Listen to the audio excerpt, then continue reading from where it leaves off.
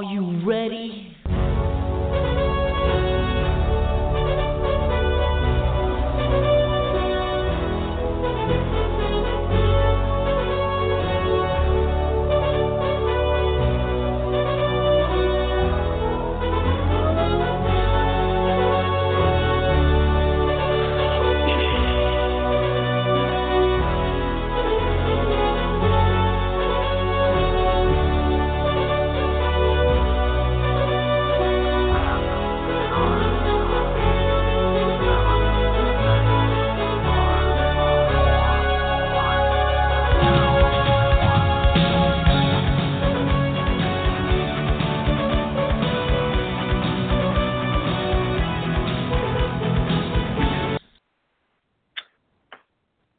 This isn't a normal show, so I'm not going to do an intro. Chris, you're going to need to edit all this out once the interview with Al ends. We're just waiting for Al to call in.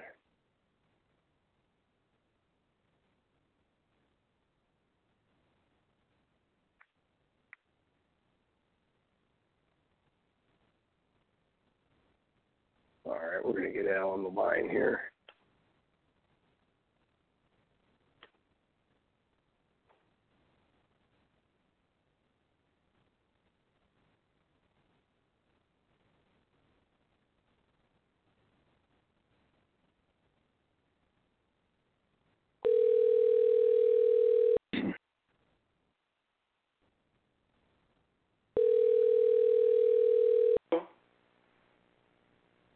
Hello? Al? Hey, Al, it's Yeah. Larry. How you doing from the Ultimate? Yeah, I sent you a text. I'm sorry. Pardon? Go ahead. Yeah, on I the other... sent you a text, but it was to the landline, I guess. Oh, no. Yeah, when were we supposed to do our thing? Right now. Oh, okay, that's fine. We're good then. I'll just get off this other line. Yeah. Okay, are you set to do it? Yeah, I'm okay, ready hold whenever on. you are. Okay, hold on 1 second. Okay.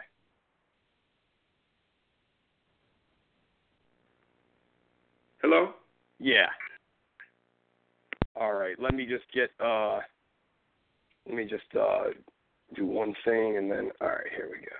All right, I'm just going to do a lead-in, and then we'll get started. I'm back. Okay. All right. You're listening to The Ultimate Fight Show. It is my esteemed privilege to have, once again with us, Al Bernstein, Hall of Famer and Showbox analyst. How you doing, Al? I'm doing good. How about you? Been a long time. I'm doing fantastic. Both of our teams are in the World Series tonight in my hometown of Cleveland, going to battle it out. No. Exciting times. It is exciting times. You know, it's funny. I have a lot of different people I know and people that have tweeted me and contacted me about, from Cleveland, and this is one of those World Series that, even though, of course, the fan bases of each team are very passionate for each other, no matter who wins this series, it's going to get a big monkey off their back for, from the past, and I think people find that kind of charming.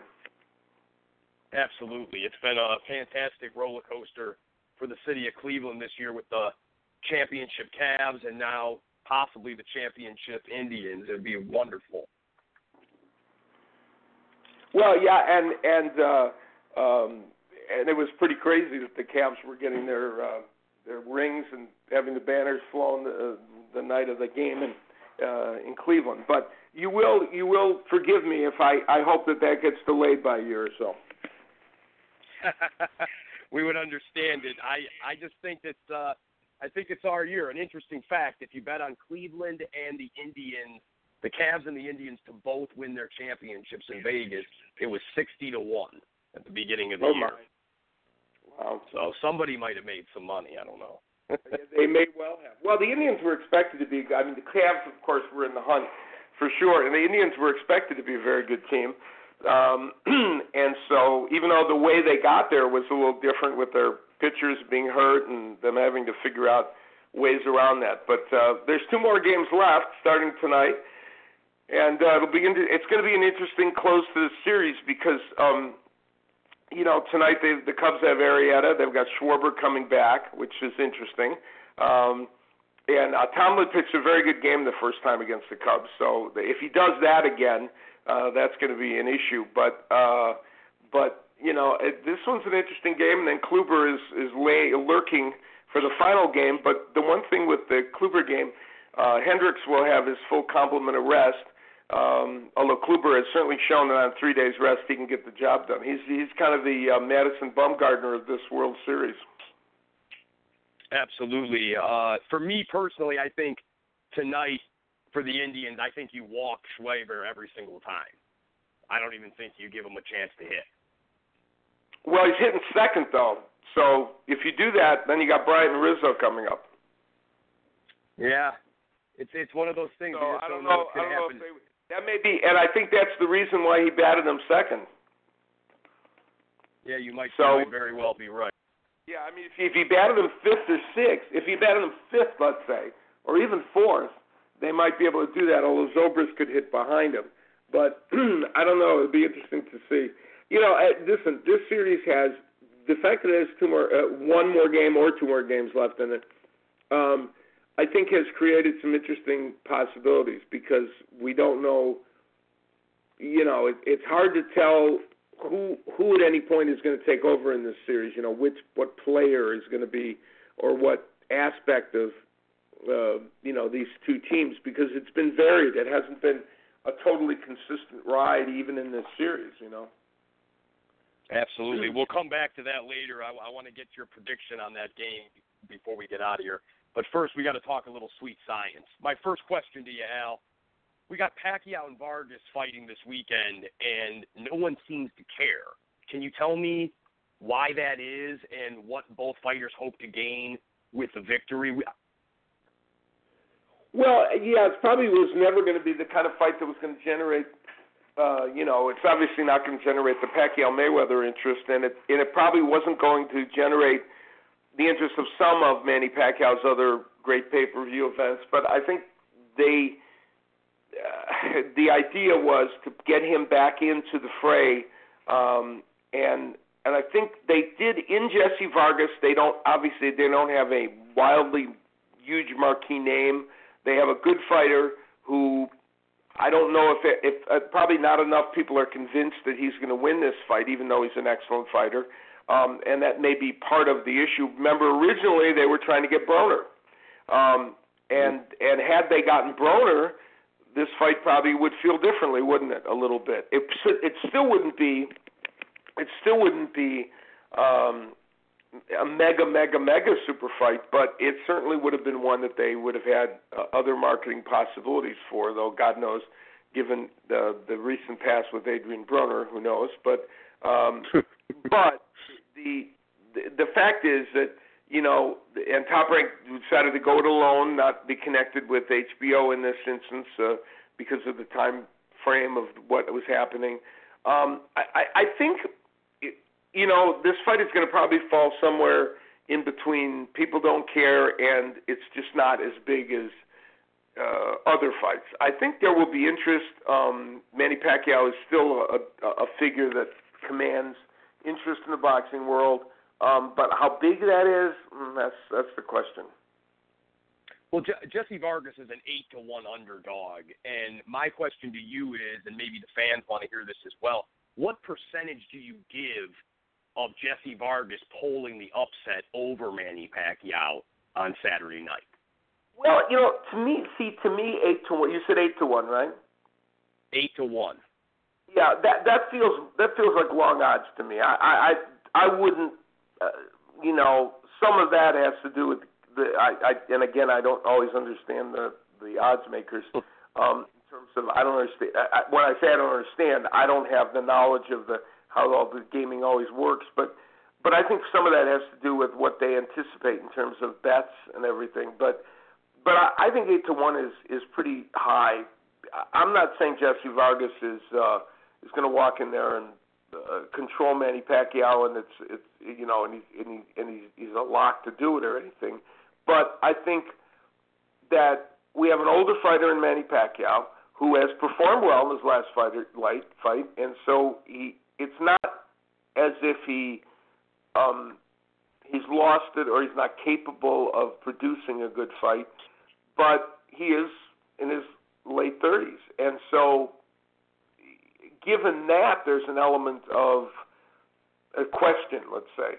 And I think that alone makes the odds less because you have a young fighter in Jesse Vargas who's a very solid B-plus fighter.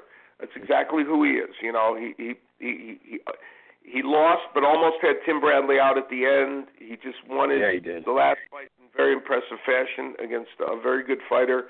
And so that's who Jesse Vargas is. He is not coming in there to lay down. And so I don't know. I can't quantitate it in numbers, but I think Jesse Vargas, it wouldn't be the biggest shock in the world if Jesse Vargas found a way to pull this off. He's a big underdog and deserves to be an underdog, but I don't think it's an impossible task for him. All right. Our next question. Will we see Floyd Mayweather back in the boxing ring in 2017? Rumors have been circulating that he showed up at the Wild Card gym twice, Freddie Roach said, once to talk about, you know, his fighters, and the other time Roach said was to see if Manny was there because Freddie thinks that they want to do it again. What are your thoughts on that, and will we see Floyd go for number 50 in history? I'm going to say it's a 50-50 chance. He's probably getting an itchy trigger finger, and one would have expected this. But the longer it goes that he doesn't fight, you would think that would mean he wouldn't, and yet Floyd Mayweather has a history in his career, though not at this age, coming back after long layoffs. Now, he would be tempting fate in some ways, but, you know, and you might say to yourself, if you're going to come back and fight that 50th fight, the natural person to fight would be someone you've already beaten. So it's not like you're taking on this new challenge. And I know the idea that Pacquiao had an injury and all the rest of it, but from Mayweather's standpoint, he knows he won that. You know, he already knows that he handled things. So it wouldn't shock me if they were pitching that idea. Now, I was thinking about viable opponents that he, you know, and we have Danny Garcia and Keith Thurman going to fight in January, and that's a great fight where I think the winner could emerge as the front runner for Floyd, because I just don't think the public wants to see him and Manny do it again. Well, I think they could build it to the point where they could get, I don't know, they could probably get $1 million, $1.5 million in terms of buys, but they're not going to get anywhere close to where they were, and both those men have to make a lot of money to do it. Now, the Thurman Garcia, they're fighting March 4th, and so whoever won that fight wouldn't be ready to go till June, September. But then that might be when they would want to do it. I mean, of course, for the people that know boxing, that would be a much more interesting and better fight. And if there would be a way in this age of the mainstream media not covering the sport, unfortunately, especially in America, if there were a way to translate how good the winner of that fight is and how meaningful this fight is and how tough a challenge it is for Mayweather, then it would be great. From an economic standpoint, the problem is Floyd Mayweather, if he wants to make back the money that it's going to cost people to have him do it or make it potentially valuable enough, there's only a couple people he can fight. Manny Pacquiao's one. Gennady Golovkin might be another, and he's probably not going to do that. You know, Floyd Mayweather, as evidenced by his last fight against Andre Berto, he needs a dance partner that makes sense in order to get a decent pay-per-view number. Yeah, now, I thought you said one of the most interesting things so far, and that was that you would think he would pick an opponent he already beat. Now, Canelo Alvarez is the lineal middleweight champion of the world. Floyd beat him pretty easily in 2013. Could we see Floyd and Canelo before we see Canelo and Triple G? Because that would give Floyd a chance to win his 5th lineal title, something that no one's ever done. Well, that's not out of the question. Now, Oscar De La Hoya and Golden Boy Promotions don't have the warmest relationship with Al Heyman and with the people that Floyd Mayweather is associated with. So whether that would get in the way of it remains to be seen. Usually money kind of erases those things. And also, do they feel that's the right thing for Canelo to do at this juncture? But you're right. That would be also an option. Okay. Now, the last, we kind of alluded to it already. Do you think Triple G and Canelo will finally happen in 2017? I know they circled September as a possible date that the two of them could meet. What do you think the likelihood is, or is this going to be another Pacquiao-Mayweather we got to wait for 5 years? Well, everybody in the middleweight division is doing some version of Dean Smith's four-corner offense in basketball. They're trying to run the play clock, the shot clock down as long as possible before they have to fight Golovkin, hoping that there will be signs of erosion because of age. And some regard the last fight with Kell Brook as signs of that because Brook was able to land punches, even though Brook got knocked out, in the 5th round or whatever. Mm-hmm. He was able to land some punches against Golovkin, and Golovkin didn't look as sharp as he has in recent fights. So there is talk that in the first quarter of the year, Danny Jacobs will fight Golovkin. That probably could have already happened this year, but it didn't. I think probably more owing to Jacobs' camp. And my guess would be later in the year,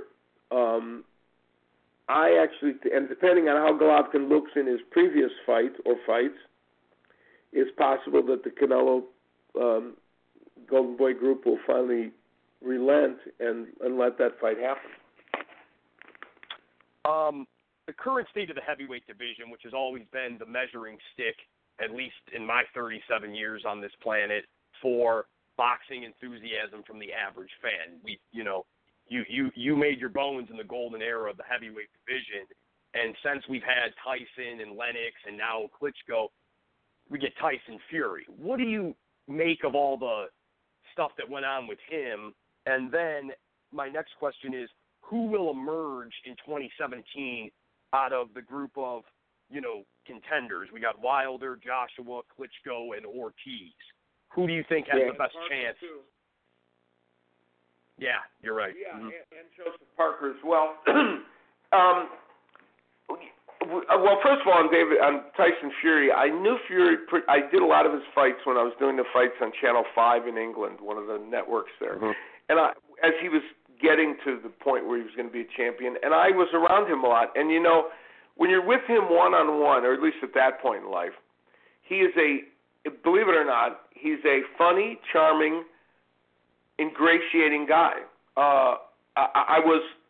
And I could never understand how I could be with him in that room, and then 20 minutes later I'd see him acting like a goofball at a press conference. It was like two different people, and so I guess he was putting on some kind of act. But clearly his life has spiraled, out of control to great degree. And what we can expect from Tyson Fury in the future, I think we have to kind of put all of it on hold because we don't really know where he's going to be as a person. As a fighter, he's, I was always one of those people that when people were denigrating Tyson Fury, while I agree with you, made the key point. In another era in the heavyweight division, he might not have been a man that you thought of who could be the guy or be one of two or three guys, but this is a different era.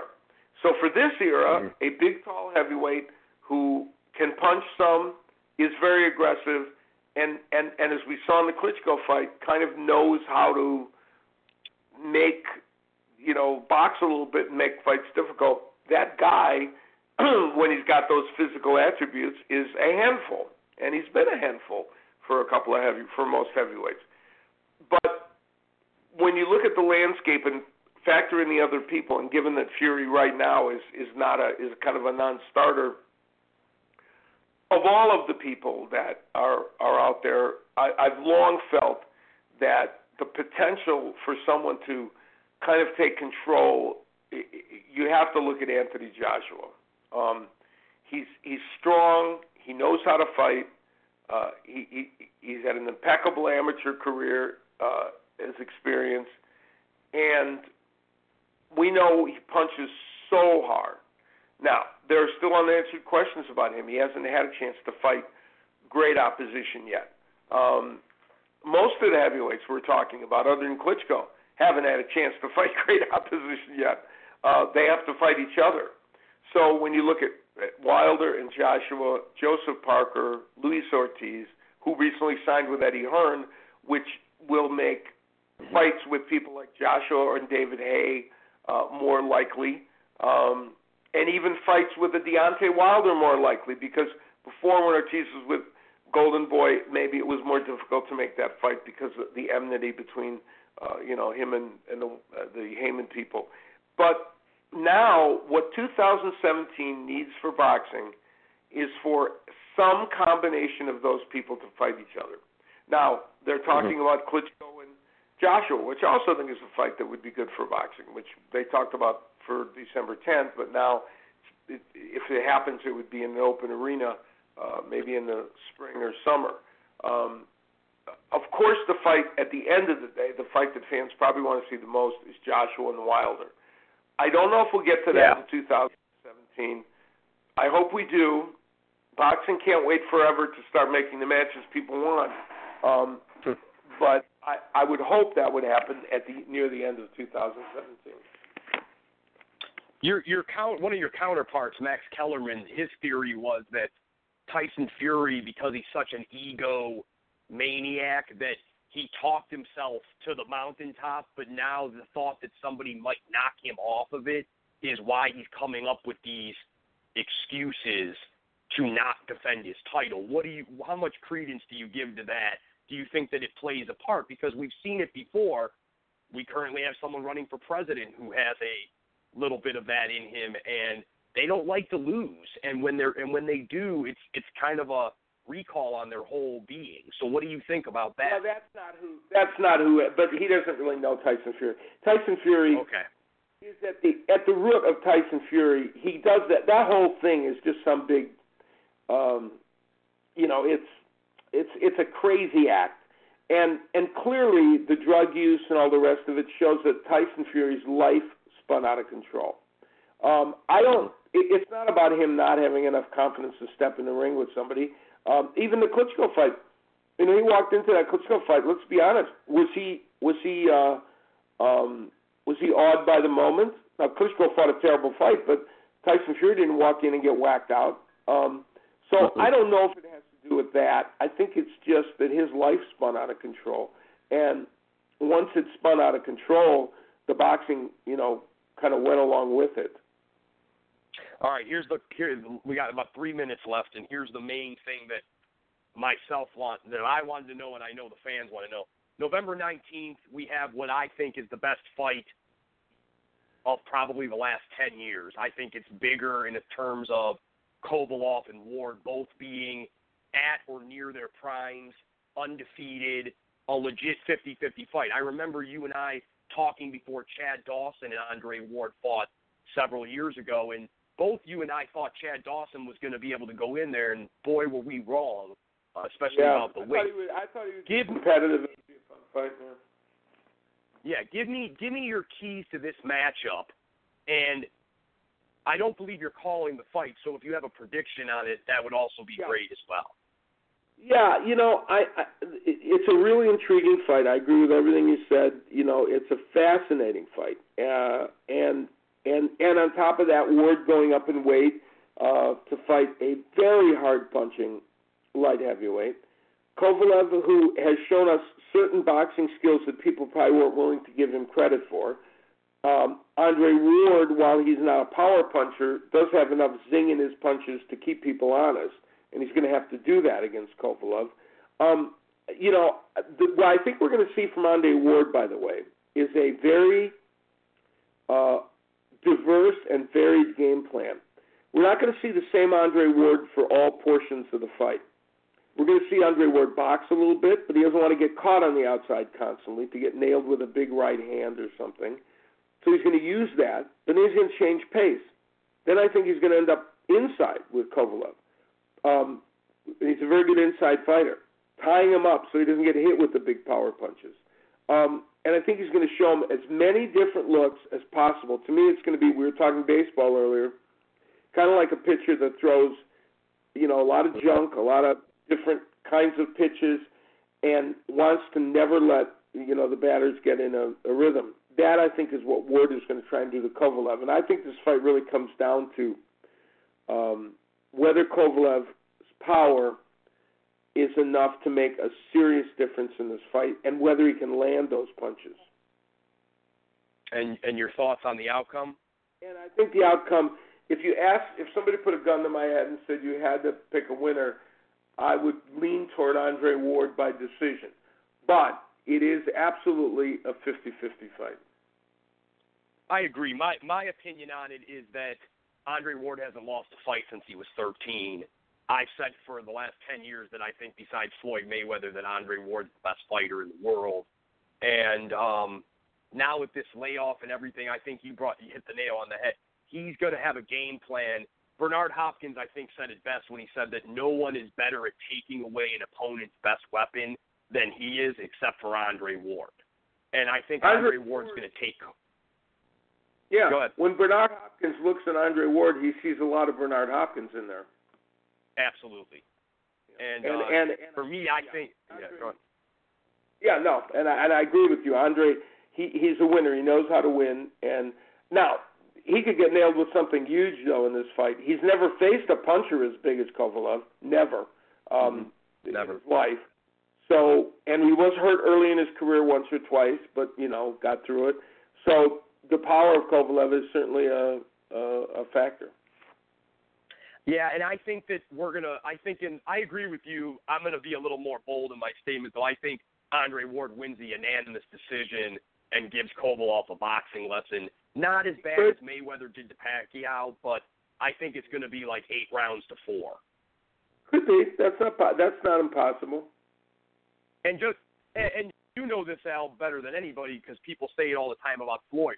When you get in the ring with them, you didn't think he hit that hard. And I think Kovalev's going to see that with Ward, the same way Chad Dawson did. You think Andre doesn't hit hard, but when you get in there, you realize it's a whole different thing. Yeah, he's got pop in his punch. He's not right. He hits hard enough to keep you honest. A perfect example is his fight with Carl Froch. Froch has a great chin, right? And so his chances of knocking Carl Froch out were minimal, but he landed, and I remember sitting ringside at that fight, calling it, and saying to myself, Carl Froch can't just run in, he's being aggressive like Carl Froch does, and he's doing his thing, but he cannot. He has to be mindful of being hit by Andre Ward. And absolutely. Al, I got 30 seconds. I'm sorry, we always go over, but Indians Cubs. I got it 4-2. Tribe wins it all tonight. What do you think? Who do you got? Well, my intellectual side says the Tribe winning 4-3, but my heart says the Cubs winning 4-3. All right, Al. Thanks for. We'll try to get you back on after the Ward Kovalev fight. As always, a pleasure. Thanks. Take care. Bye.